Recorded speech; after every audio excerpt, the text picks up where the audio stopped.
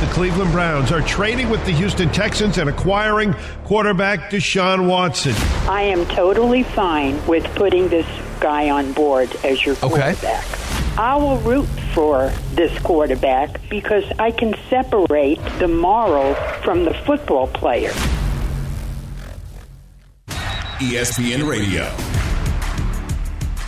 Deshaun Watson had his introductory press conference as a quarterback of the Cleveland Browns. This is ESPN Radio on the ESPN app, Sirius XM, Channel 80, and on ESPN+.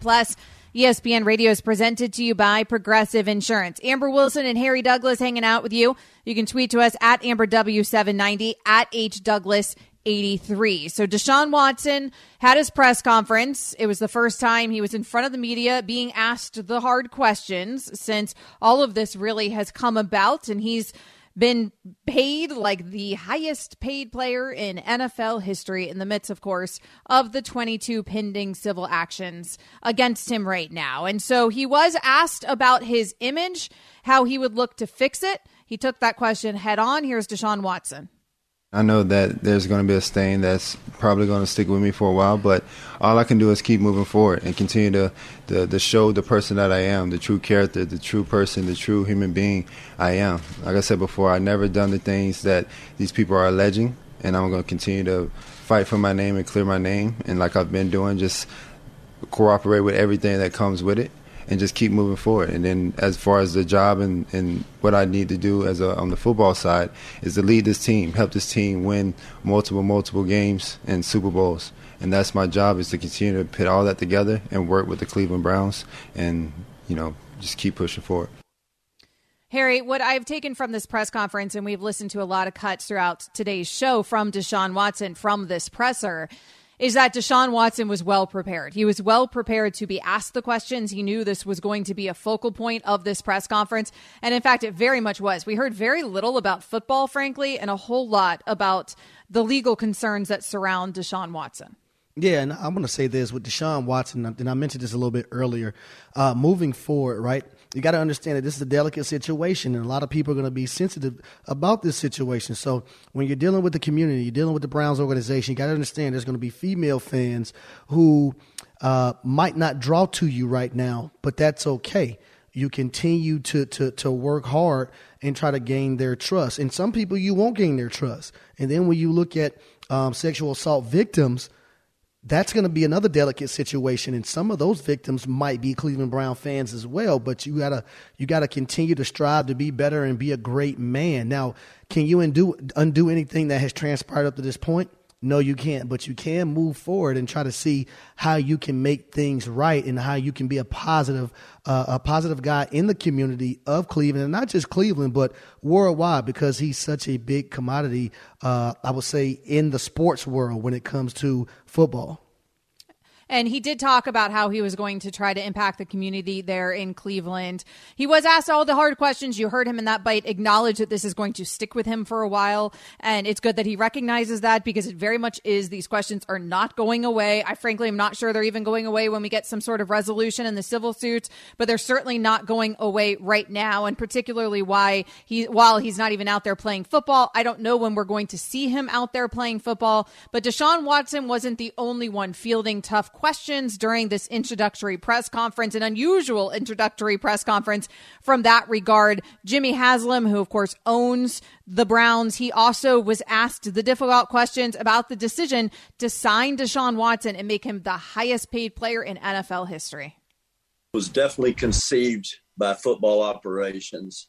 I can tell you it was widely vetted throughout our organization, including ownership, but it was conceived in football operations. I think another way to say it is 2 different grand juries in 2 different counties looked at 9 different criminal cases and decided not to move forward. We have to trust that process, okay? So I think that's really important. I haven't asked Deshaun this. Well, actually, we have.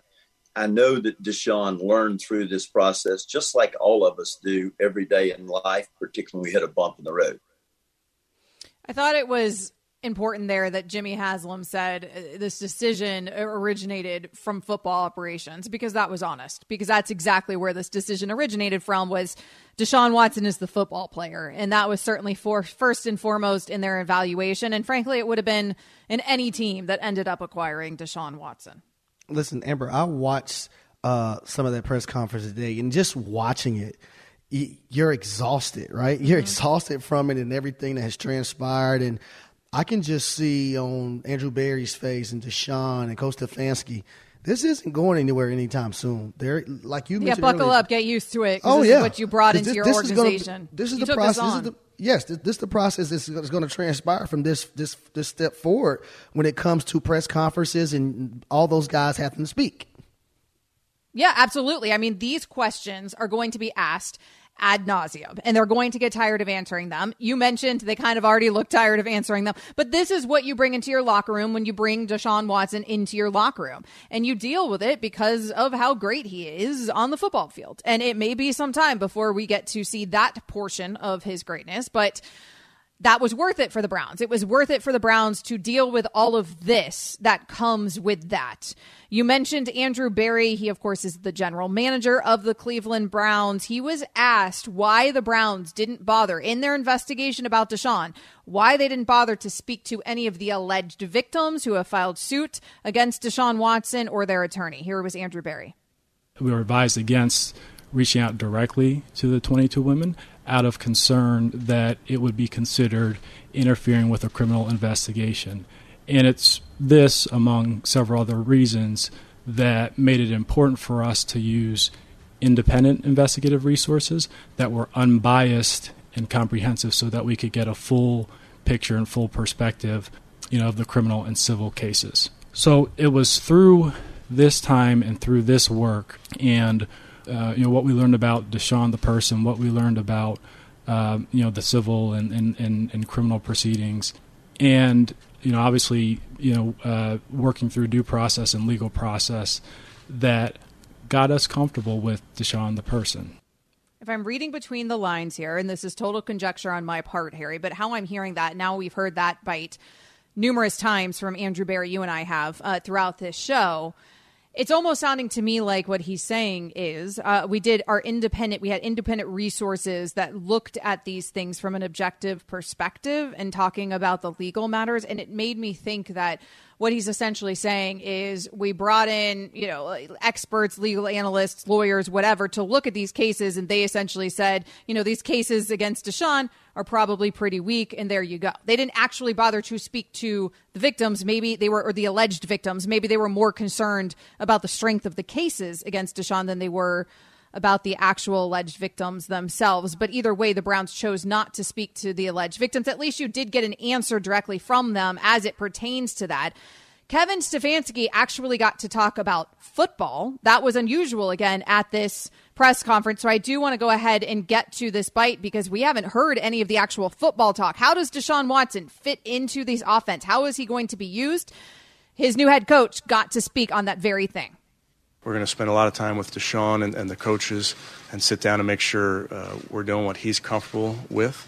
Obviously, we have some good players that we're excited about on our offense, and there's similarities to what Houston was doing to what we're doing. There's some differences, and that's our challenge right now that we have to work through is figure out ways that we want to pivot, ways we want to adapt to make sure that we're utilizing Deshaun to his best of his abilities. I didn't learn a ton from that. I got to be honest with you, Harry Douglas. No, but I'll tell you this. I think the pressure's on Kevin Stefanski because I didn't think he did a great job. And now Baker Mayfield wasn't good, but I also didn't think Kevin Stefanski did a great job while having Jarvis Landry and Odell Beckham Jr. there, or diversifying the football and making sure those guys were involved early.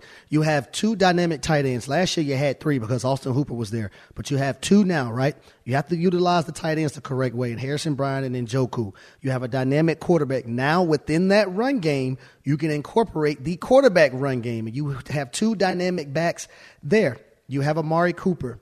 You got to have a happy medium with your wide receiver because you didn't have that with the Jarvis Landry or Odell Beckham Jr. And I want to bring up Sean McVay because when Sean McVay got an Odell Beckham Jr., we've seen how an offensive play caller is supposed to get a dynamic receiver involved in games.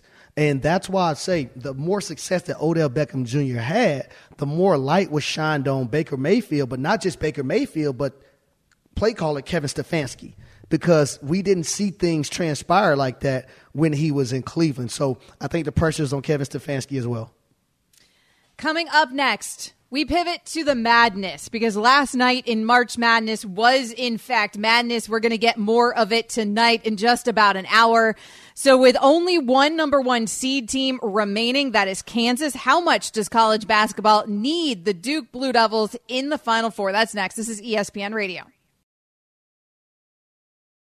ESPN Radio. Last night was madness, and there is more madness to come. This is ESPN Radio with Amber Wilson and Harry Douglas.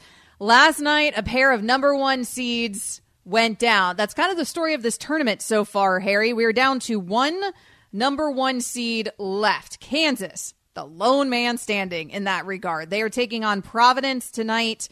In just about an hour, that will tip off. Tonight, you also have 15th seeded St. Peter's.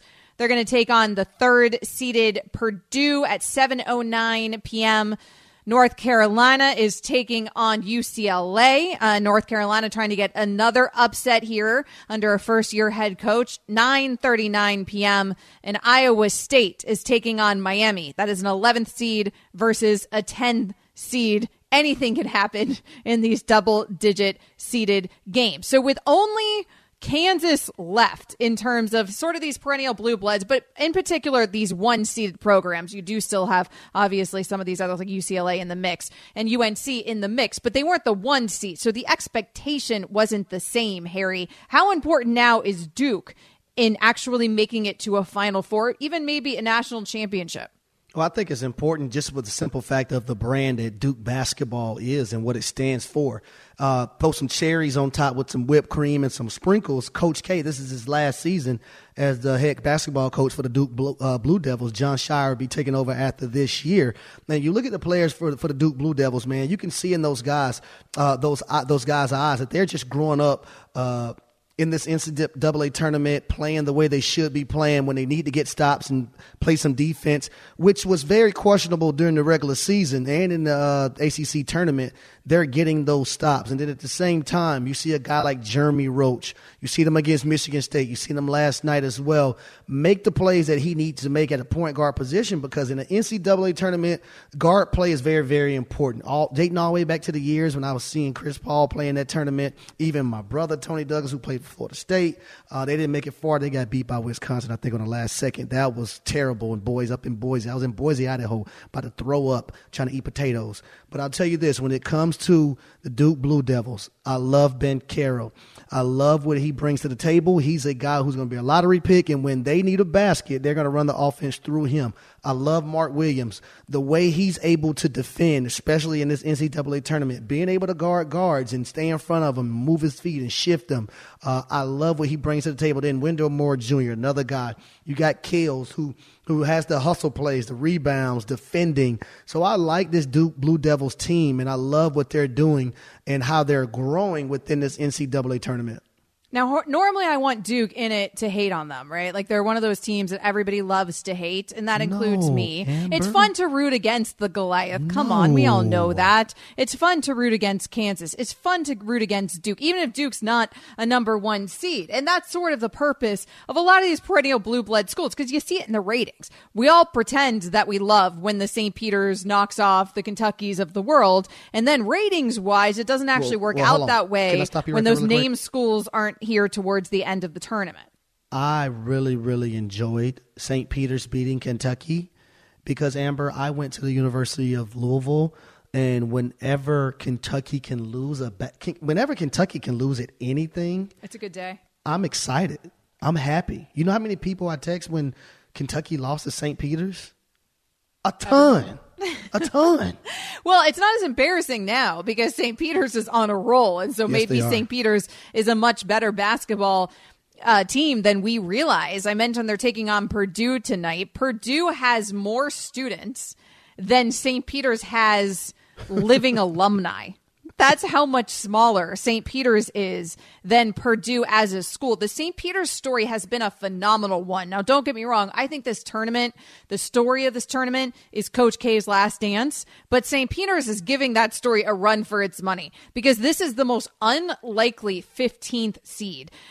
Basically, the huge majority of the student body at St. Peter's, you're talking, first generation to attend college. It's a really interesting school that is easy to drive by there in New Jersey, a largely commuter school, and certainly not one that anybody would have expected to get to this point. But that is a tough team. That is a team, you've heard their coach say, they're not scared of anyone. There's a bunch of Jersey and New York guys on that team. They're not scared of anyone. It is a well-coached team, and they have certainly not been scared so far.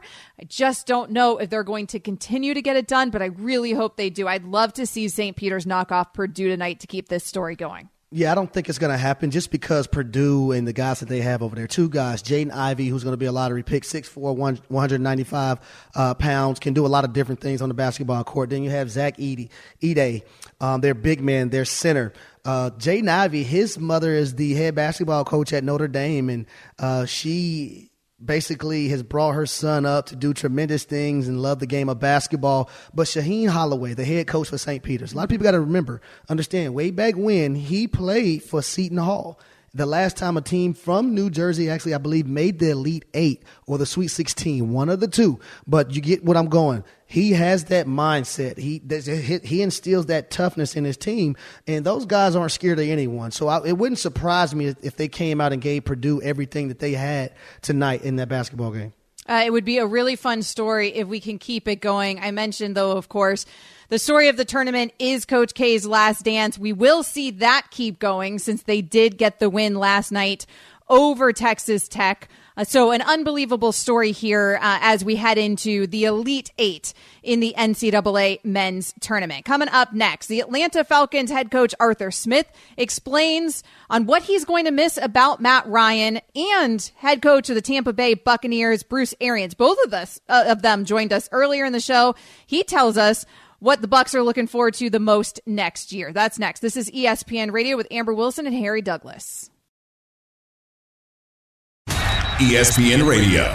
It has been an action-packed show here today on ESPN Radio. Amber Wilson and Harry Douglas. It ain't over yet. You can tweet to us at AmberW790, at HDouglas83. ESPN Radio is brought to you by CSX. Move your career forward at CSX.com/careers. So earlier in the show, an action-packed show, we both had the head coach of the Atlanta Falcons, Arthur Smith, who joined us. We had the head coach of the Tampa Bay Buccaneers, Bruce Arians, who joined us. If you missed any of that, you can check out the podcast wherever you get your podcasts and on the ESPN app. We wanted to run some of it back. Thanks to both of them, of course, for joining us.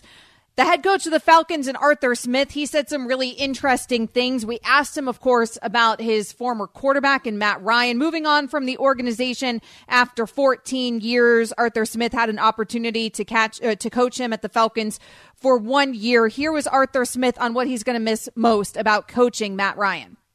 There's a lot of things I'll miss about Matt. We only worked together for 1 year, but we got close in a hurry. I've got so much respect for what he's done for this franchise, and it's really just missing when it's those stuff, and Harry can tell you, it's the day-to-day stuff. It's not stuff necessarily out on the field and the meeting rooms and the interactions you have every day. I can't say enough good things about him. He was the same guy every day, and, wish him the best of luck in Indy. It seems like a very amicable divorce, so to speak, trade, right, between the Falcons and Matt Ryan and sending him to Indy. And all the reports are that Matt Ryan worked very closely with them in facilitating this trade. And they obviously sent him where he wanted to go. They didn't get the best deal in return, I would imagine, for Matt Ryan. But there was a relationship there with that organization. I always hear, Harry, from people who played football that the thing you miss the most are relationships after you're done playing. That's kind of like what it sounded like to me that Arthur Smith was saying. Yeah, 100%. And a guy like Matt Ryan, I was able to come in with Matt Ryan in 2008, same draft class in Atlanta. He's a guy, attention to detail. He's a guy that you can count on week in and week out. He's going to do the right thing like Spike Lee has taught us all in his movie. And then he's going to go out there and leave it all on the football field.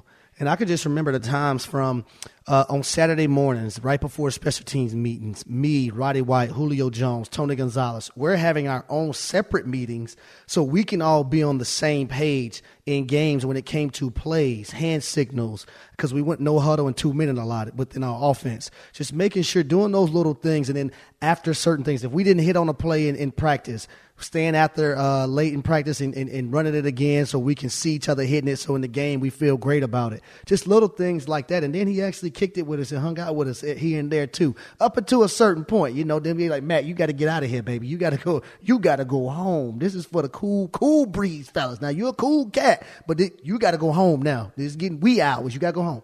But he's just an unbelievable talent, unbelievable man. And he's done a lot of things on the football field for that city. Not just on the field, though. He's tremendous in the community as well. He will be missed. And when it came to Atlanta, sending him to Indy, it wasn't about what they got back for him. It was about doing right by him. That's how much he meant to the organization. And Terry Fontenot and Arthur Smith have stated that in their press conferences, that they wanted to do the right thing by Matt Ryan, and they did so, sending him to Indy. So now it'll be on Marcus Mariota to take over the helm there in Atlanta. And, of course, that comes on the heels of Deshaun Watson not choosing the Atlanta Falcons, instead choosing the Cleveland Browns. Probably had a little something to do with the $230 million reasons that the Browns gave him to move to Cleveland, Ohio. We asked Arthur Smith about that as well. Here is the head coach of the Atlanta Falcons. We explored different opportunities all the time, and obviously that was a very public exploration, I guess is the best way to put it. But we deal with all kind of transactions, and you may try to get different players, and there's certain players you want in the draft. It doesn't go your way. You always have to have contingency plans, no matter what position and what your strategy is, because there's always the things you can't control. And so it was an exploration, but we do that all the time with certain players. Obviously, that was a high-profile one, but you always have contingency plans. And obviously Mariota was a contingency plan to the contingency plan, because they pivoted immediately and brought in Mariota. So it seems like to me that Mariota was, I guess, a backup plan, so to speak, to missing out on Deshaun Watson. Yeah, and that's not uncommon. You see NFL teams do it, NBA teams, MLB, hockey, soccer. If you're not trying to get better as an organization, then why are you in certain front offices being a leader and trying to bring a championship to that team? And I will say this. Now, Marcus Mariota, as soon as the Deshaun Watson thing went through the wraps, I immediately knew who was going to be the quarterback next in Atlanta, because I was also in Tennessee when Marcus Mariota was drafted second overall to the Tennessee Titans, and I got a chance to play with him for 3 seasons. And Arthur Smith was on that staff as well. And he's a guy that when it comes to Art, they formed a great relationship with one another. And I'm just glad that Marcus has an opportunity to revive his career, because he's had some great seasons, but he's had some not so great ones as well. And the knock on Marcus throughout his career has been being able to remain healthy and staying healthy. Now, that's one of the things I'm going to be looking forward to this season, is can he stay healthy on the football field? Because when he's full strength and healthy, he can go. And he adds to that quarterback run game. He has a strong arm. And I'm just looking to see what he's going to bring to the organization. So Arthur Smith was not the only head coach that we had on today's show. Big shout out to super producer Harry Douglas for booking both Arthur Smith and Bruce Arians for us. So Bruce Arians, of course, the head coach of the Tampa Bay Buccaneers, he joined us. Obviously, we asked him about Tom Brady unretiring. I asked him if he stayed in contact with Brady during that, really long, 40-day retirement of Brady. Here was his answer. Yeah, I was always checking on him. We trying to get a golf game. He's all over the world now, so it's hard to get him on the golf course so I can win some money. But we have a great relationship, so it's just checking on him, the family, and so it's been a great time since he decided to come back. I can imagine it has been, and in fact, very great time since he decided to come back, and then everybody else decided to come back as well. Although there is one person missing from that whole "we got the gang back together" conversation. It is Gronk. So, of course, we asked Bruce Arians, what's the future of Gronkowski? I got a real good feeling. I think he's just making Tom sweat a little bit. He was working out at the facility there for a while, and he started doing some traveling. But, man, he's still got a lot of great football left in him, so I hope he does. I like that he said he's making Tom sweat a little bit. I have seen that rumor out there quite a bit all over social media. So you think this is just Gronk's revenge? Yeah, just a little bit. Those two guys have a unique relationship. They've been together for a long time, and they kind of have something that you can't teach on a football field because they are so close and been together for so long. We've seen it, I believe it was maybe in the first game of the year when the Dallas Cowboys went a certain coverage and Tom Brady just said one thing and then Gronk understood what to do from there, and he caught a touchdown pass. So those are the type of things that you can't coach, and chemistry plays a part in 1,000%. Not 100, Amber, 1,000%. Well, Bruce Arians might not have to do much coaching of Gronk or of Tom Brady. There are some other pieces on that team he does have to coach up, and he is known for taking a very blunt approach. Here's him addressing his coaching style. I think everybody respects honesty. Players can look through bullshit so fast, and you got to be honest. You got to be straight. I'm going to tell them my door is always open. You might not get to hear what you want to hear, but you're going to get the truth. You're going to get the truth. We just got the truth there on that bite as well, Harry Douglas. But what I like to hear him say is that his door is always open to players, even though he's the head coach. Listen, I can respect that because the players who want to be great, they want coaches to coach them that way. They don't want them to tell them what they want to hear. They want to tell them what they need to hear in order to be better and to be great. And I'm glad that Bruce Arians is like that. And a lot of people that I know that play for Bruce Arians told me that he's like that, and they can respect a grown man being 100. That's how we say it in the streets, Amber. Being 100 with them and not shooting the breeze and telling them BS, as we heard Coach say right there in the beat. So coming up next, by the way, again, if you missed any of that, and our thanks goes out to Harry Douglas for booking all of that. If you missed any of that, the head coach of the Tampa Bay Buccaneers, the head coach of the Atlanta Falcons, please check out the podcast available where all of your podcasts are and on the ESPN app. Now, coming up next, Harry and I will wrap things up for today's show. It includes college basketball, the madness, Seth Greenberg. He's going to get you set for tonight's Sweet 16 games. That's next. This is ESPN Radio. ESPN Radio. Kyrie Irving can play all of the remaining games for the Brooklyn Nets. He will be available because the private sector vaccine mandate was lifted in New York City, an emergency order from their mayor. Now, what's interesting about this, though, down the stretch here for the Nets is, Harry, they're in a good position in terms of all right, they're going to make the postseason, right? But they're in a play-in type scenario right now. And although the vaccine mandate was lifted in New York, and all of a sudden now we're like, oh, Kyrie, he's available. He can play in every game, except for not in Canada. That's not true. That's the one place that he still can't play. And right now, the Nets would face the Raptors in a one-game play-in scenario. If you're the Brooklyn Nets, it is of the utmost importance here to try to gain some traction on the Raptors to get home court in that game.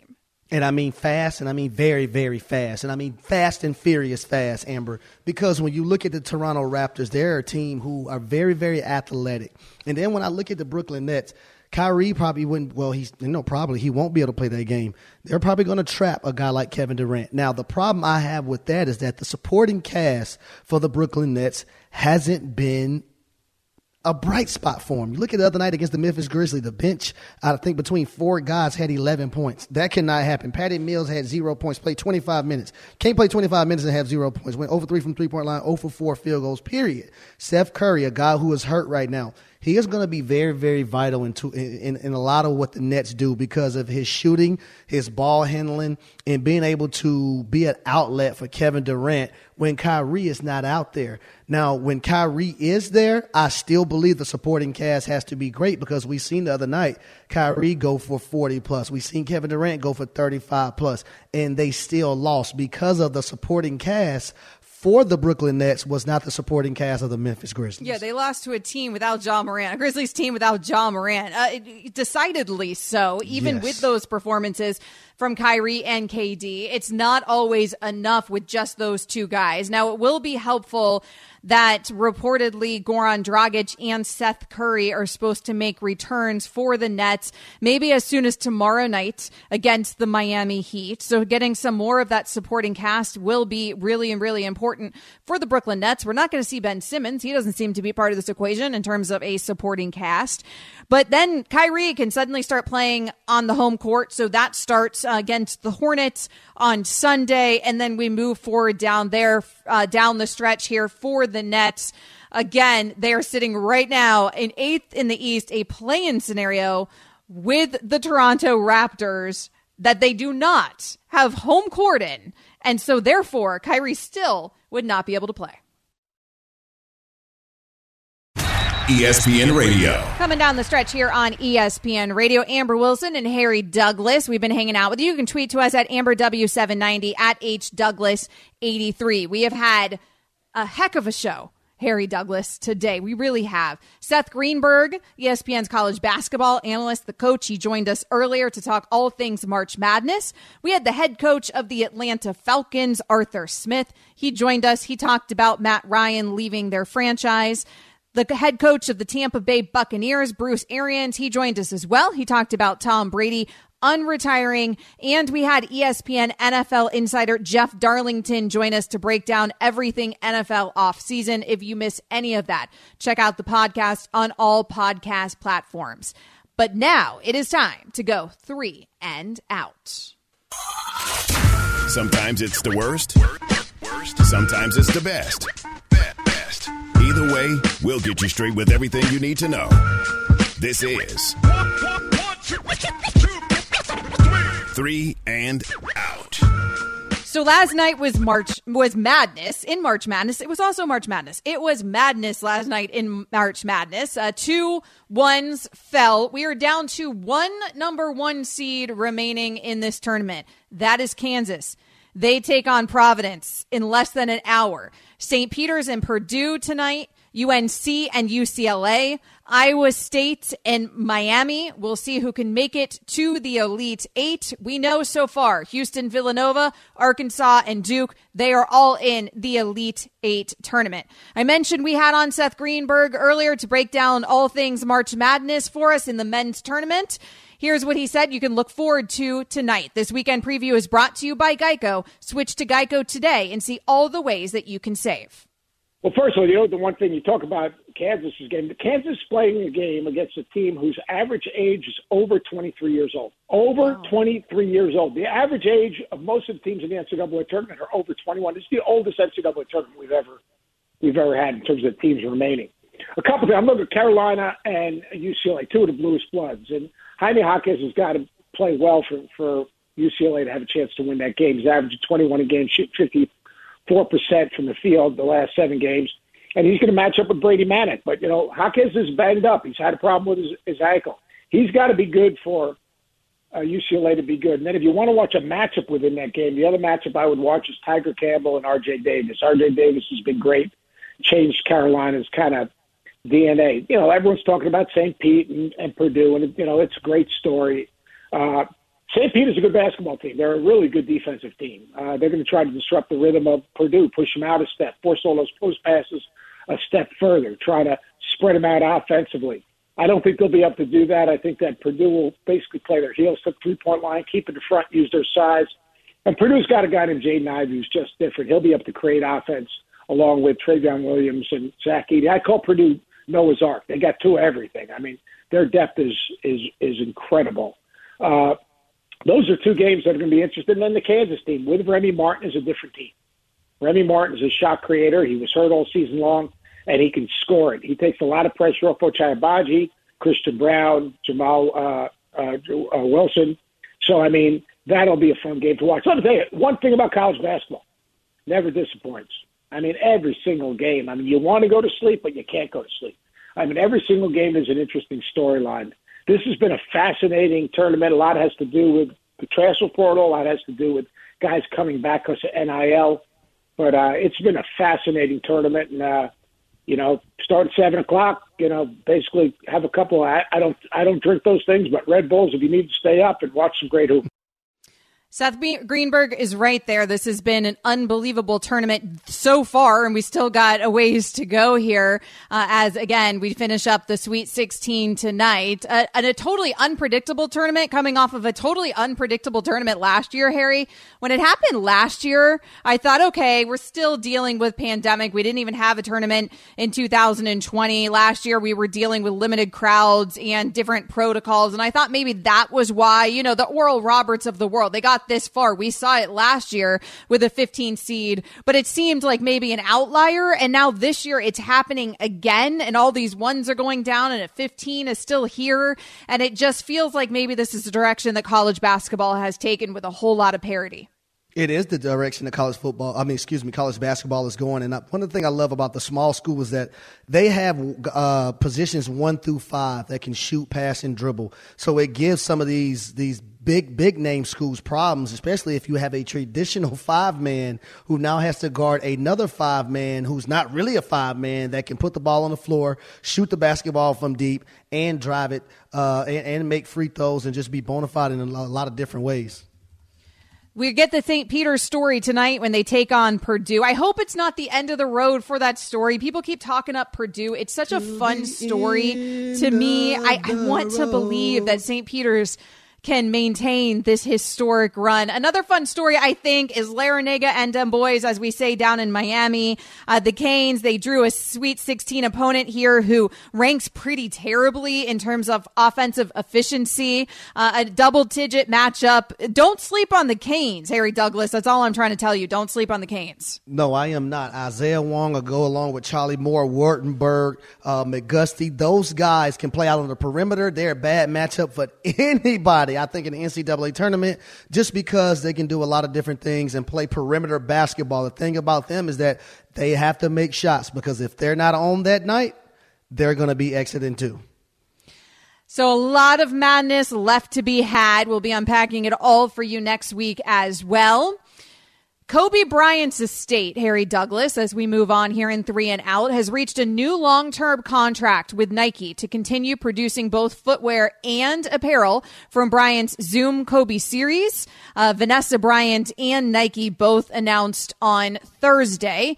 The news comes, of course, nearly a year after Kobe Bryant's initial endorsement deal with Nike expired. When that expired, that shook a lot of people. We weren't expecting it. We know how closely Kobe was with Nike. This is good news here, I feel like, for a lot of Nike fans, a lot of Kobe Bryant fans. I'm glad to see the estate has this relationship again with Nike. Yeah, I think Nike and I think Vanessa Bryant, they're doing the right thing to honor Kobe, and not just Kobe, but Gigi Bryant as well. And I think a lot of the proceeds, and 100% of the proceeds, right, are going to go to the Mamacita Foundation. Am I not? Well, nearly 20%. Well, no, that's an NBA player. I don't have the breakdown of the actual proceeds, but there is a portion of them that are going to go to the foundation. Yeah, actually 100%. You're right. Nike is donating 100% of the net proceeds yearly for Gianna's shoes to our Mamba and Mambacita Sports Foundation. So a way for fans to still honor Kobe and still honor his daughter as well. The demand for Kobe Bryant's shoes are still astronomical, and Vanessa Bryant said as much, and she said she's very proud that her husband's shoes are still going to remain here with Nike. We're very proud that coming up next is Spain and Fitz. This has been ESPN Radio with Amber Wilson and Harry Douglas.